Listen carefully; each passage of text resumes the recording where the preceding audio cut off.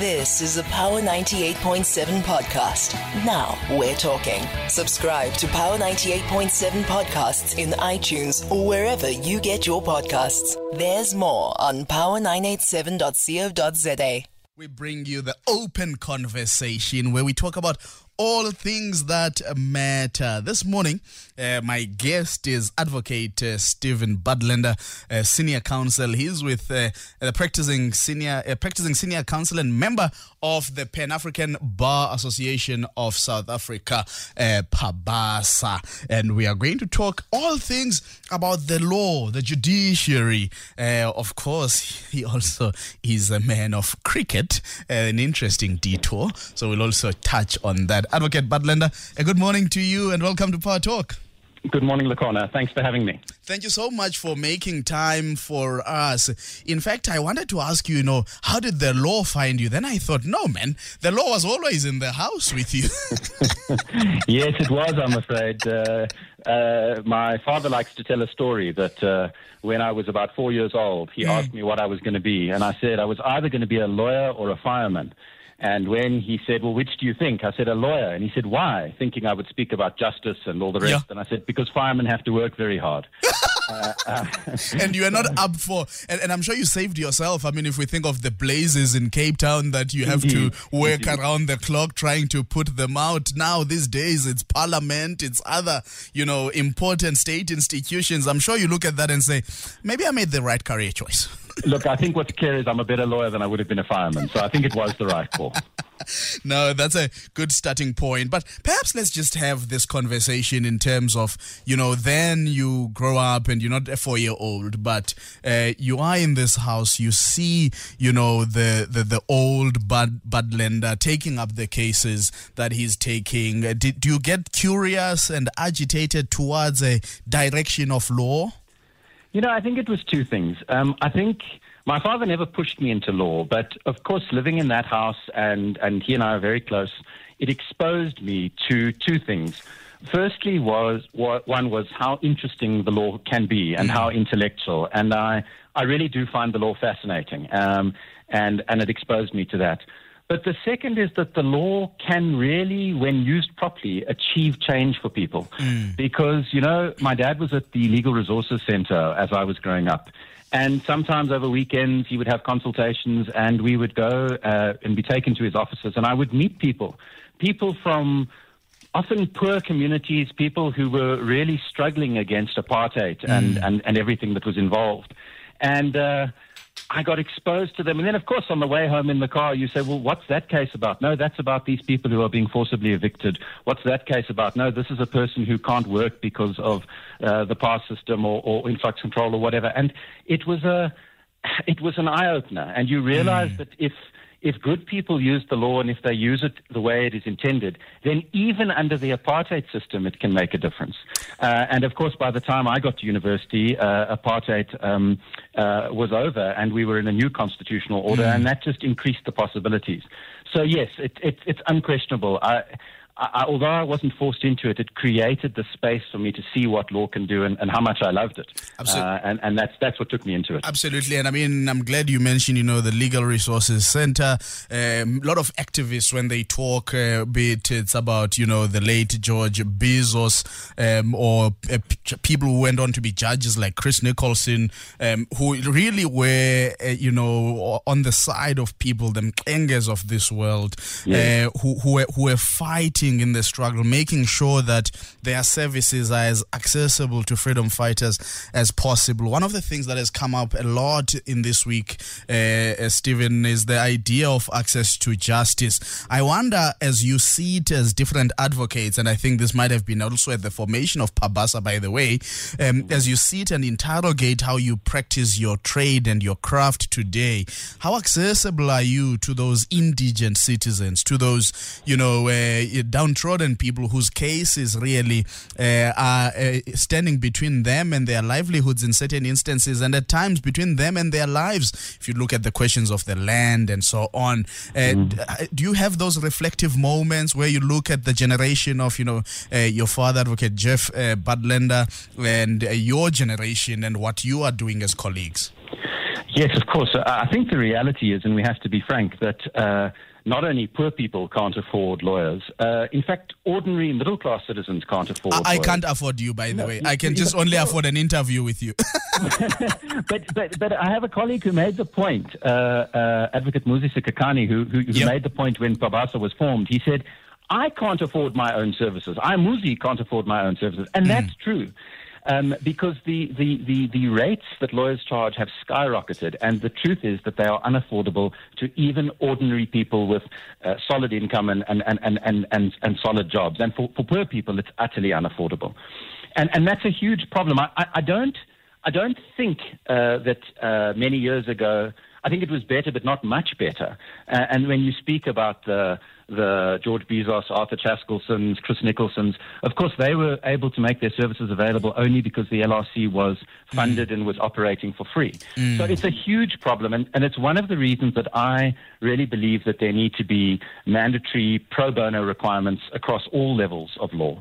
And they need to be serious, because the idea that one can spend most of the year doing nothing but extraordinarily well-paid work and then just occasionally do a little bit of pro bono work here or there is a problem for me. And I think all lawyers really need to commit to making themselves available. And there are entities like probono.org, and some of the law firms have got pro bono offices, which can channel the work to people if the right systems are put in place. But it depends on attorneys and advocates truly committing to doing significant volumes of work pro bono and significant volumes of work on contingency if needs be. Because under the current system, it's perfectly possible to say, well, I'll take your case and I'll sue the government in order to get you a house. And if we succeed, then at the end of the day, I'll get costs. So it's not that one has to do it for nothing. There might be costs at the end of the day. You just defer the conversation to a later stage. But you've got to be prepared to do it, knowing that you're not going to get paid today, you're not going to get paid tomorrow. You might only get paid in 3 or 4 years' time if it's a big case, once it's made its way up through the court system. But those are the cases that change people's lives. And I was brought up to see that law was a way to change people's lives. It was not a way to make money. And it's something that I try and remind myself, and that I know a number of my colleagues at Pabasa are adamant about. And it was one of the instincts that led to the formation of Pabasa when it was formed. And there are other organizations who do the same: NGOs, the LRC, the Legal Resource, the LHR, and various others. But it really is imperative if the law is going to mean something, because otherwise the people who need it most can't get access to proper lawyers. Absolutely. And I was just speaking to Advocate Prince Mafu earlier this morning, and he spoke about an idea that, that pro bono work definitely needs to be done, has to be monitored, but he also spoke about incentives. What would incentives look like, for advocates, for attorneys? Because you'd still have to be on a brief, right, by a whole network of people, attorneys briefing advocates. What would incentives look like, Advocate Budlender, especially in instances where you might not win with costs, but you might succeed in influencing jurisprudence to a particular direction, even if you have not won, but the interpretation of certain things improves, and then might, improve the lot of the people as the law develops? You see, I think what's important is you're right about incentives, and there's a problem with how many role players are needed. But if everybody contributes, if the attorneys are prepared to act pro bono and the advocates are prepared to act pro bono, then there's no reason that people shouldn't be able to get proper legal representation. But you make another point which is important. The law operates effectively in two ways. One way is where there is some startling development in our law. So there is a case where which challenges the law to allow gay marriage, or there is a case which recognizes the right of women in customary marriages to inherit, or the right of women in customary marriages to claim certain rights. Those are path-breaking developments, and they can affect many, many people. Or a case where government is directed to provide nevirapine to HIV-positive people. And they're critical. But the second kind of case is just as critical. It's the person who's not going to make any jurisprudence. The case is not going to make their way into the law reports. But it's the woman who needs a protection order against her husband, or the a man who needs to resist an eviction by someone who's trying to force him out of his house, or someone who just needs to compel government to issue him with a refugee document or a citizenship document, which he's entitled to under the law, but which government hasn't done.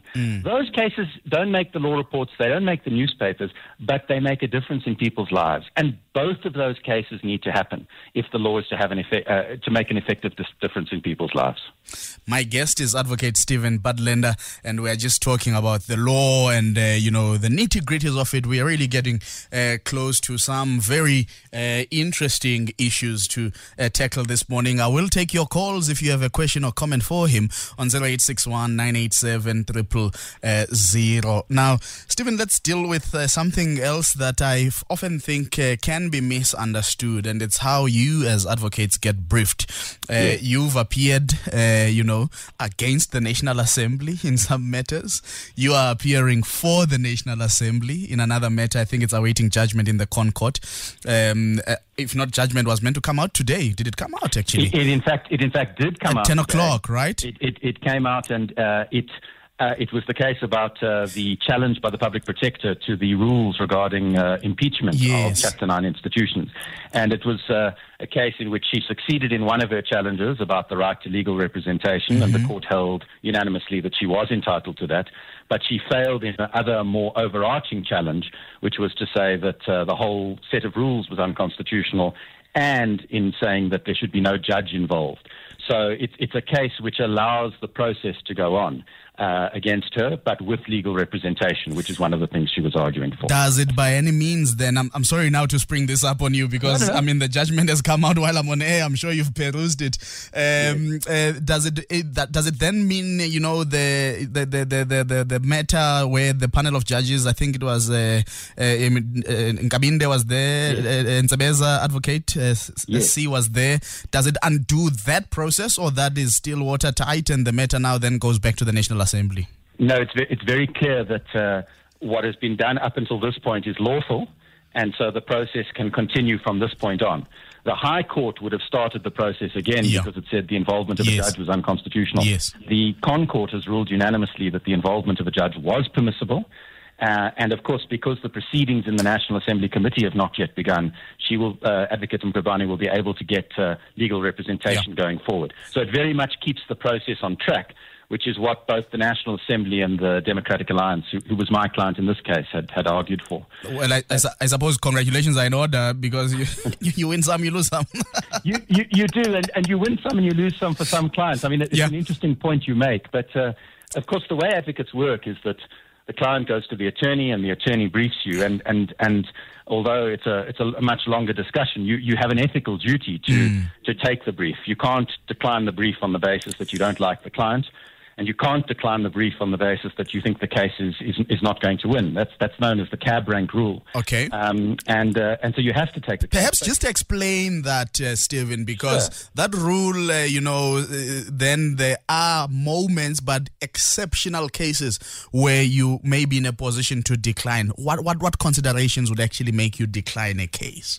So the broad rule is that if you are available to deal with the matter, in other words, if you've got space in your diary and capacity to deal with it, and if it's a matter that falls within your area of expertise, then you are duty bound to take the brief, ethically bound to take the brief, irrespective of whether you like the client and irrespective of whether you particularly want to do this case. And the principle underlying that is the idea that everyone should be entitled to legal representation, and that if you don't have such an ethical rule, then unpopular people who are against the tide of public opinion, are unlikely to get proper legal representation, because lawyers will be judged for taking their cases and will be unable to do so. And that brings into disrepute the criminal and civil justice system, because if you don't have a lawyer, you can't get properly represented. And so the principle, and it stems from England originally, is the idea that everyone is entitled to representation. Of course, the caveat is if you can pay for it, which is part of the problem, but leave that aside for a moment. Everyone who can pay for it is entitled to legal representation, and that lawyers shouldn't decline on the basis that they don't like the client.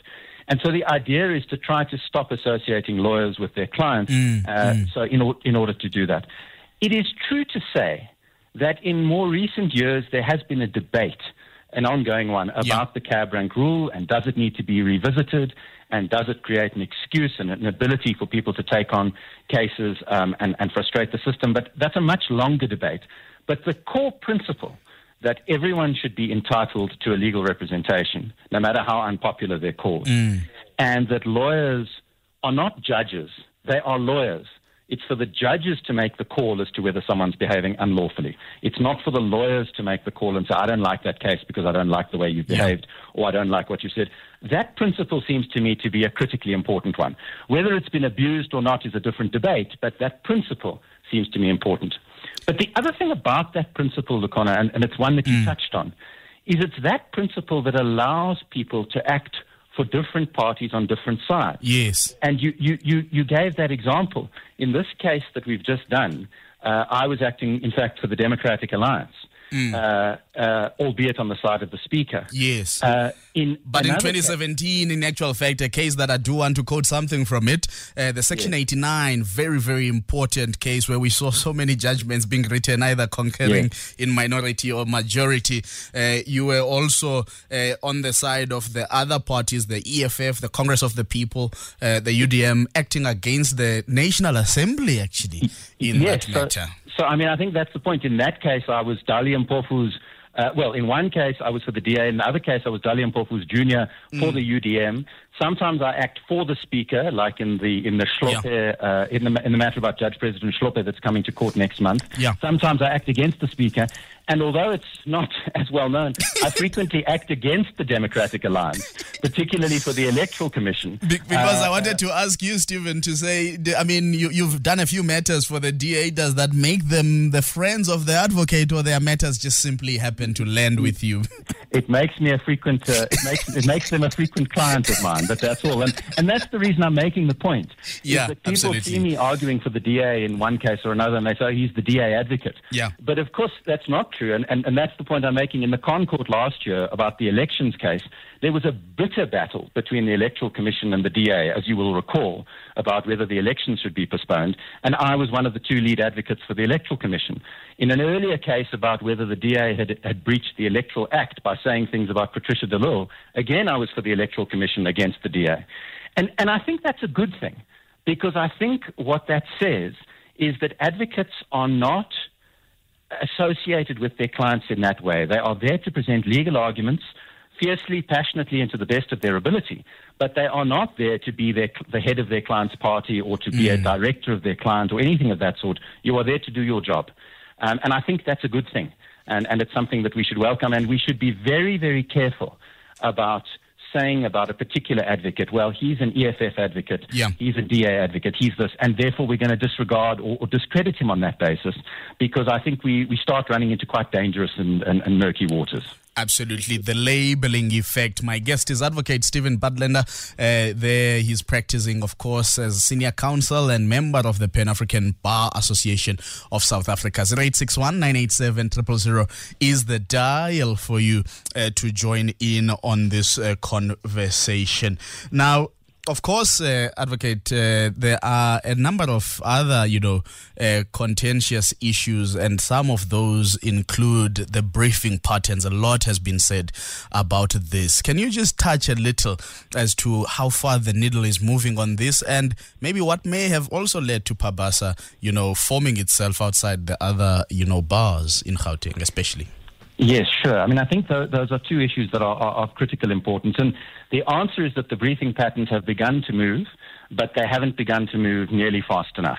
And I know that in the JSC interviews of Chief Justice candidates, there has been a lot of discussion around that with some of the candidates. And I saw yesterday, in fact, Judge President Mlambo making the point that he had at one point called Standard Bank into his office to say, because he knew the CEO of Standard Bank, to say, look, just explain to me what it means. Why is it that when I see a Standard Bank matter, the attorney is invariably a white attorney and the counsel is invariably a white man?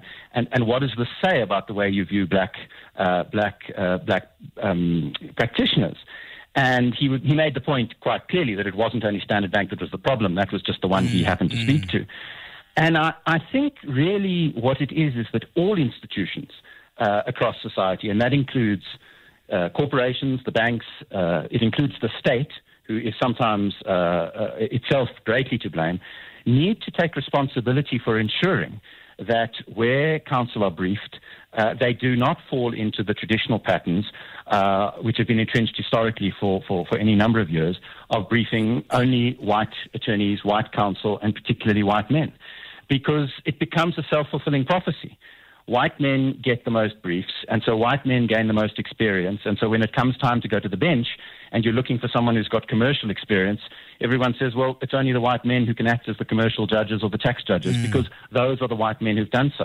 And of course, that's begun to shift, and of course there are some vastly experienced black commercial lawyers. But on the whole, one does still see that particularly in the commercial space, those briefs tend to go to white advocates and white male advocates in particular, and black advocates disproportionately get sent the road accident fund work and other kinds of work. And that's one of the reasons why when the road accident fund went through its difficulties last year and legal work dried up, that affected black advocates disproportionately.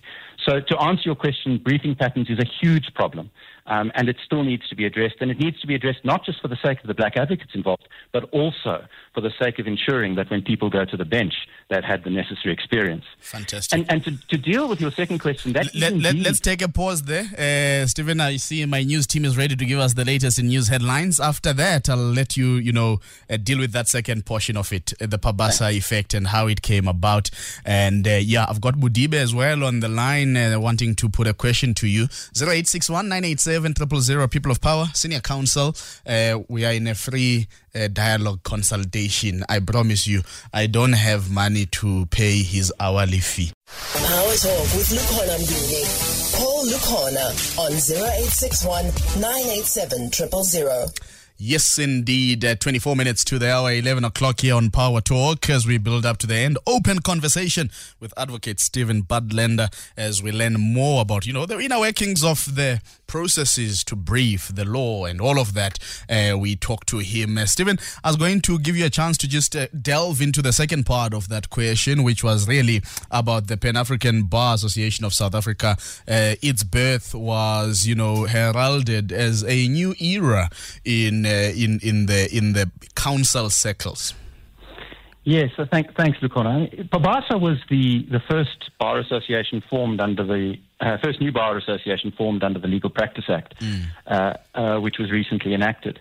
But one of the things about Pabasa is that it is unapologetically black-led and always will be majority black advocates.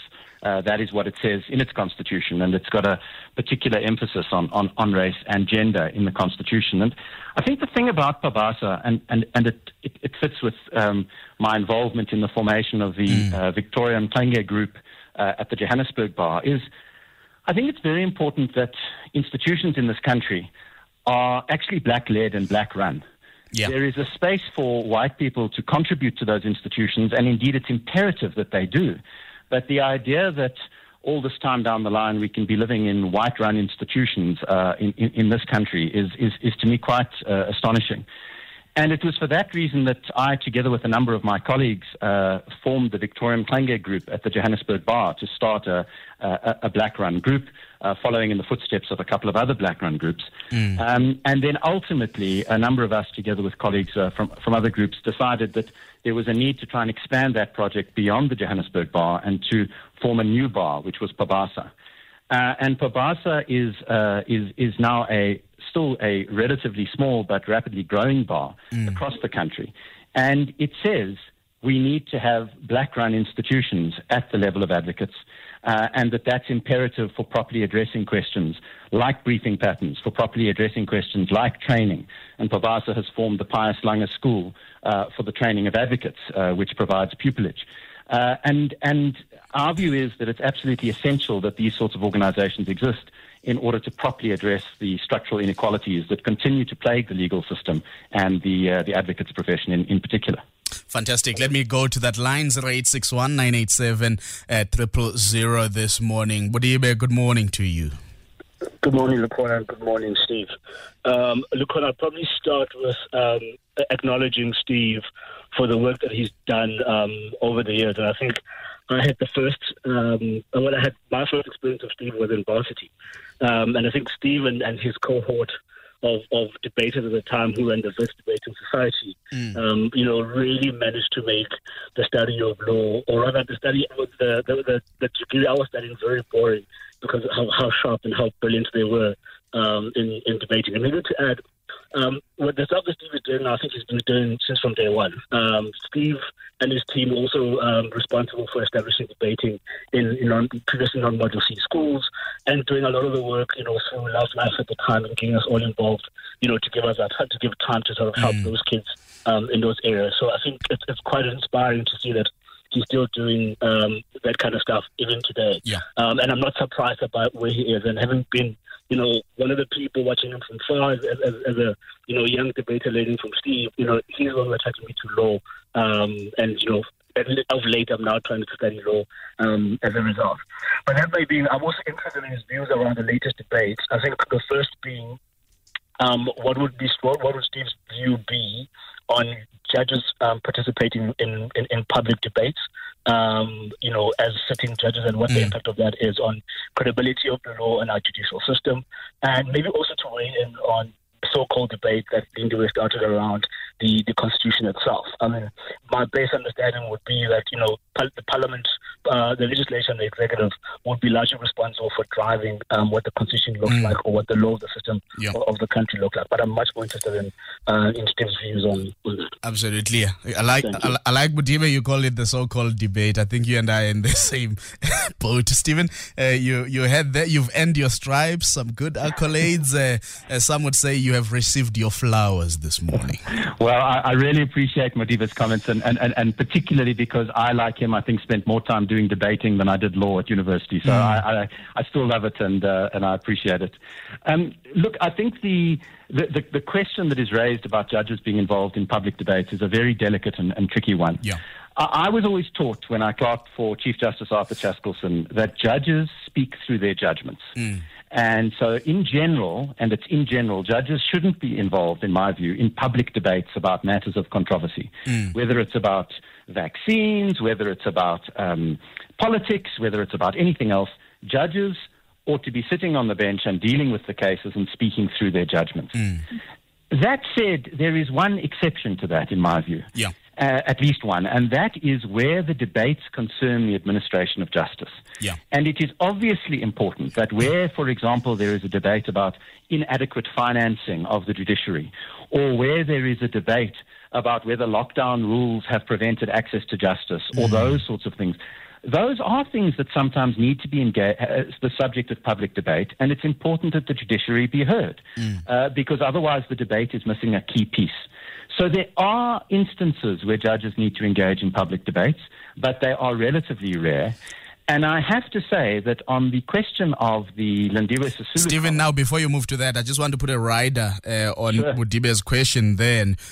What do we make of, instances where we've seen some justices, Justice Cameron, for example, lending their, not just only credibility, but their intellectual thought and time to certain causes that are important to them, but also for society. DCJ, Dikgang Moseneke, on a number of platforms, particularly on the land questions. Of course, he even ventured to territory. Some might argue it was a private birthday party, but ventured into territory that might have harmed his prospects of becoming Chief Justice. But in those instances, what would you say? Because we do have that record of judges and justices who have literally stood in very serious platforms. CJ Mogoeng denouncing political, big private funding for politicians and political parties and so on. Well, I would say this. I certainly think that, for example, Justice Edwin Cameron's intervention on the HIV/AIDS question was critically important, as with Justice Moseneke's intervention on some of the land issues. But I do think one needs to be careful. And in particular, I think judges need to be careful of not saying things that would mean that they have prejudged certain issues. So, for example, debates about how much funding political parties receive, that is preeminently a matter that could come before the courts. Yeah. And if judges have gone out on a limb, then that can be very awkward. But that's why I was careful to say I don't think judges should be freely involved in these debates, but there are some exceptional circumstances. Yeah. And I think that the HIV/AIDS one was particularly one where, faced with the denialism that was prevalent in public circles, it was critically important that credible public voices were heard on that, and that Justice Cameron came to the fore. Okay. So I don't think it's a one-size-fits-all. Yeah. But I do think that the default position should be that judges speak through their judgments and that they shouldn't be going into the public domain readily. And I think it's really something that's dealt with in the Judicial Code, which deals with the sorts of statements that judges can make. And of course, we know that in the context of Chief Justice Mogoeng, there's been the controversy around Palestine. And in fact, just yesterday, he gave the apology, which was directed by the Judicial Conduct Tribunal. 2.5 pages apology. I'm not throwing you into that. Yeah. I'm grateful. All I will say is that I think what it does demonstrate is that the judicial conduct process can work. Absolutely. Because there you have a complaint which was against the Chief Justice. It was ultimately resulted in an apology. One can debate whether the apology was appropriate. But he reaffirms that nobody is above the rule of law, which is important. That's exactly the point. Yeah. And I think that does demonstrate that the process ultimately works. And I think that's very important and valuable. Absolutely. Now, part two of that from Budibe, Yeah, look, my position is this, and the first point I want to make is I think it was not only appropriate but absolutely essential that the judiciary came out in response to the statement by Minister Sisulu, and that they made a statement. And I know there's been some criticism of the fact that it was a public broadcast rather than a statement. To me, that's neither here nor there. Yeah. The critical point was that the judges had to respond to what was really some of the most, in my view, quite extraordinary exchanges. To the labels that were given to black judges were, and I think it was said in the hearing yesterday, they were offensive. And for me, the point is this: everyone is entitled to criticize the judiciary, and everyone is entitled to disagree with the judgments and criticize the way the judgments came out. That's not only permissible; it's essential in a democracy. But saying that I disagree with this judgment because it doesn't take account of X or because it's skewed in favor of Y is one thing. Calling black judges as a whole extraordinarily degrading names is completely different.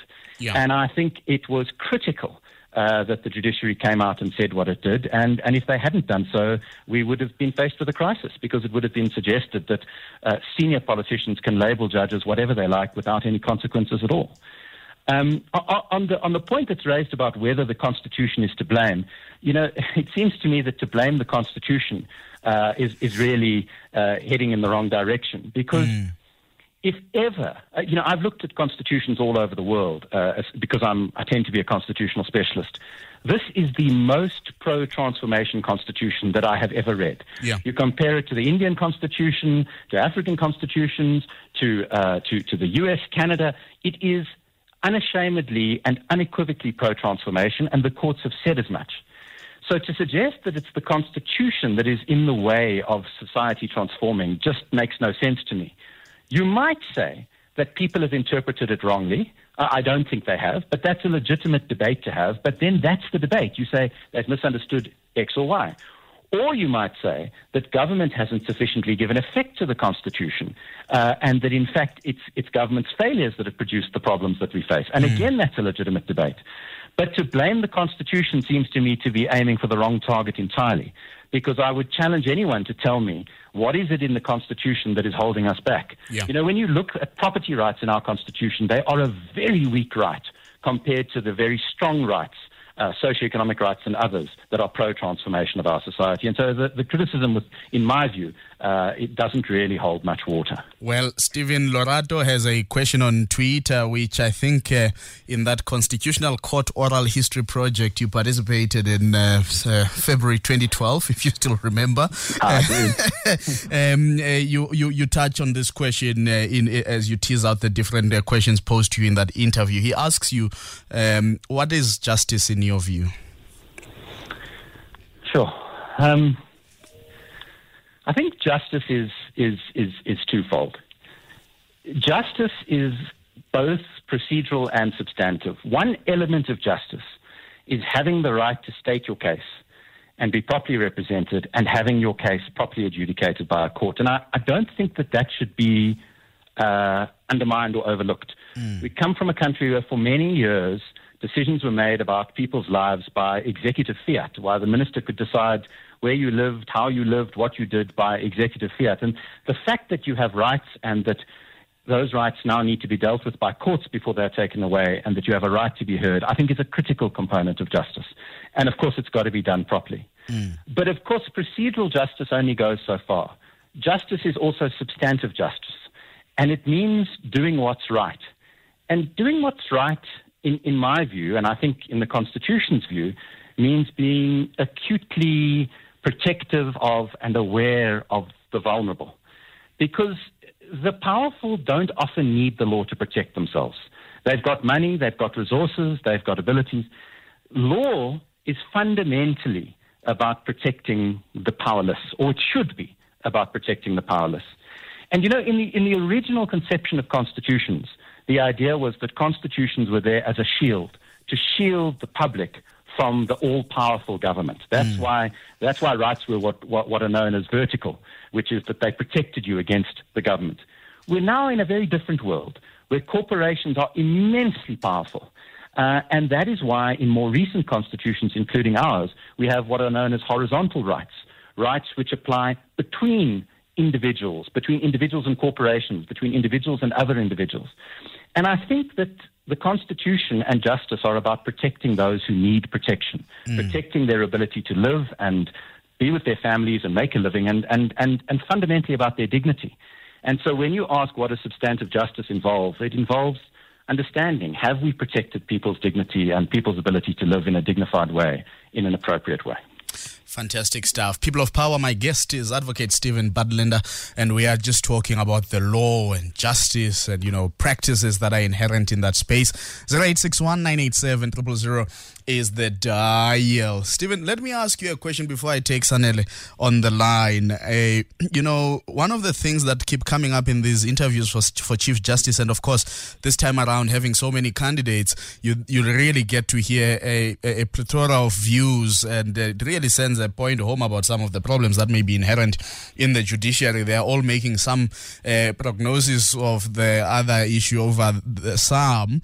And something that Prof. Pierre de Vos has once said is that we don't focus enough on, you know, the politics in the judiciary, the politics in the bench, and maybe for good reason. It insulates us from certain conversations that may prove perilous for us as a society if we venture there. As you would see sometimes how, you know, the entire judicial system in the US, because of its politicization, almost seems to collapse on society. But You've appeared in front of many judges, many courts, and I'm sure you talk to some.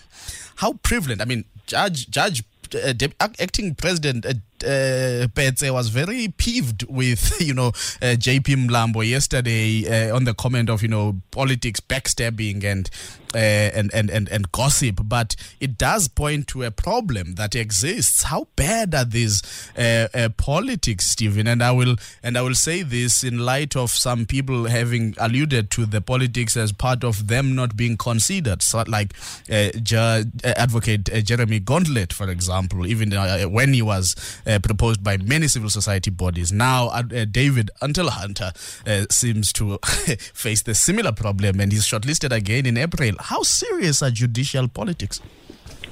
I think we need to separate out two kinds of politics. Look, Anya, the first is party politics. In other words, are judges party political? And I have never experienced that. You have some judges who are more pro-intervention with executive decisions than others. You have some who are less. But it's not about a party political thing. And that is a major difference between us and the U.S. In the U.S., depending on who's in power, you can know what causes they identify with, who's going to be nominated. We know now that President Biden's going to nominate someone who is a liberal judge on certain issues. If it was President Trump, it would be the opposite. Now, I think we should count ourselves lucky for all of our challenges that we're not in that world. I agree with you completely. But I think the politics that you're speaking about is a different kind of politics. It's a jockeying for position. Yes. And I'm probably not the right person to comment on how much politics there is between judges, because I've sat as an acting judge a number of times, but I haven't seen the inside workings in that way. Now, let me say this. in every institution I've ever sat in, there is politics. Yeah. There was politics when I was at university. There is politics at the bar, certainly, very much. There's politics in the organizations I'm involved in. I think that sort of jockeying and politics is a regrettable but inevitable part of life. And I think in some institutions it's worse than others. And I think one needs to try and tamp it down and persuade people to see that there's a greater cause out there. But I think if we think that there's going to be no jockeying in politics and people trying to gain advantage for their allies over other allies in the bench, just as in every other area of society, I think we're probably being unrealistic. But Stephen, do you think it might blur the lines between the appointers and potential, which really has been part of the questions that come up, the proximity that's, whether judges have proximity to politicians who may lobby because the president makes on a recommendation certain appointments? Look, I think we've got to be realistic. Our constitutional system for appointing judges involves a very heavy degree of politicians. Yeah. There are nobody I know, in very few countries in the world, is the system entirely apolitical. And the reason is because you do need the judges to be credible, and that's one of the reasons that the JSC originally had some politicians on it. So I'm not suggesting that the JSC should not have politicians on it. But I think there's an important debate as to whether the JSC has too many politicians relative to the number of lawyers and academics and judges it has on it. And I think there's an even more important debate about whether the kinds of questioning that go on at the JSC are appropriate. Because it's one thing to say we're going to have a body made up of politicians, lawyers, judges, and academics. It's another thing to say that some members of that body are going to be allowed to engage in what appear to be political attacks on judges. And I think that's really a critical issue, and it arose in the context of a previous round of constitutional court appointments, which were set aside by CASAC on that very basis. And the JSC conceded that they should be set aside. So I think that's the problem. Not so much whether there are politicians there. There will always be some politicians there. But whether there are too many politicians and whether the Chief Justice or whoever's chairing the JSC has kept a sufficiently tight rein on the kinds of questions that can be posed to judicial candidates. Stephen, let Sanele in on this conversation. Sanele, good morning. Good morning, Lukhona and Steve. How are you? Good morning. Nice to talk to you. All right. Steve, I heard you earlier saying that you don't believe that judges should be commenting on the matters that are in public. But on the other hand, don't you think that maybe we need to educate the people out there so that, because at the end of the day, judges are also members of the society, and there might be judges today, and tomorrow they might be standing as accused. You understand? And judges also work with the evidence that is brought to court or before court. They don't judge according to their feelings, but they judge according to the evidence that has been brought before them. So I believe that it's better for judges to tell us what they think about different things, because they are also members of the society. Okay. Their input also is important, I think. Sanele, got you loud and clear. Stephen, I mean, it is an interesting one. We've also spoken about what role retired judges might need to play in society, and it seems as if they have more liberty than those who are still on the bench. Yeah, look, I mean, retired judges certainly do have more liberty, and they should have more liberty because there's less risk of them getting involved in these debates. But let me be clear, I fully embrace the idea of judges and all lawyers being involved in a role of education of the public about what the law is, what the Constitution is, and what judgments mean, because our legal system is only as strong, ultimately, as its public legitimacy. And to have law be something confined to some ivory tower and not be understood by ordinary members of the public is bad for the country, and it's bad for law and bad for democracy. So if the debate is should judges be engaging in explaining their judgments and elaborating on how the judicial system works, no problem at all. That's the sort of administration of justice issues that they should be engaging in. But that's quite different from freely weighing in on political or policy issues, which to me raises the concerns that I articulated earlier. Absolutely. Tobane on Twitter, let me squeeze in this one, says, it's still proper to call people my lord, your worship, or should we stick to your honor and justice? Look, I think the my lord and my lady is from a bygone era, and I would welcome it if it was got rid of it. Many of the courts have got rid of it. In the Concord and the SCA, it's just Justice A and Justice B, and there's nothing about my lord and my lady. It's quite hard to get people to get rid of it, but I think the sooner we do, I'd support that. Stephen, let me just ask you this as a parting shot before I let you off to listen to DCJ once more. Judge Budlender someday? I'd love to serve on the bench someday. It's definitely something I'd like to do. Not yet. I got told by a judge when I was acting as a judge that I'm too young to go to the bench, and I decided he was right. But one day, definitely something I'd like to do. All the best with that, and we will certainly be watching those developments with keen interest. Thanks so much for having me. Thank you so much for making time for us. Advocate Stephen Budlender, practicing senior counsel and member of the Pan-African Bar Association of South Africa. You've been listening to a Power 98.7 podcast. For more podcasts, visit power987.co.za or subscribe wherever you get your podcasts.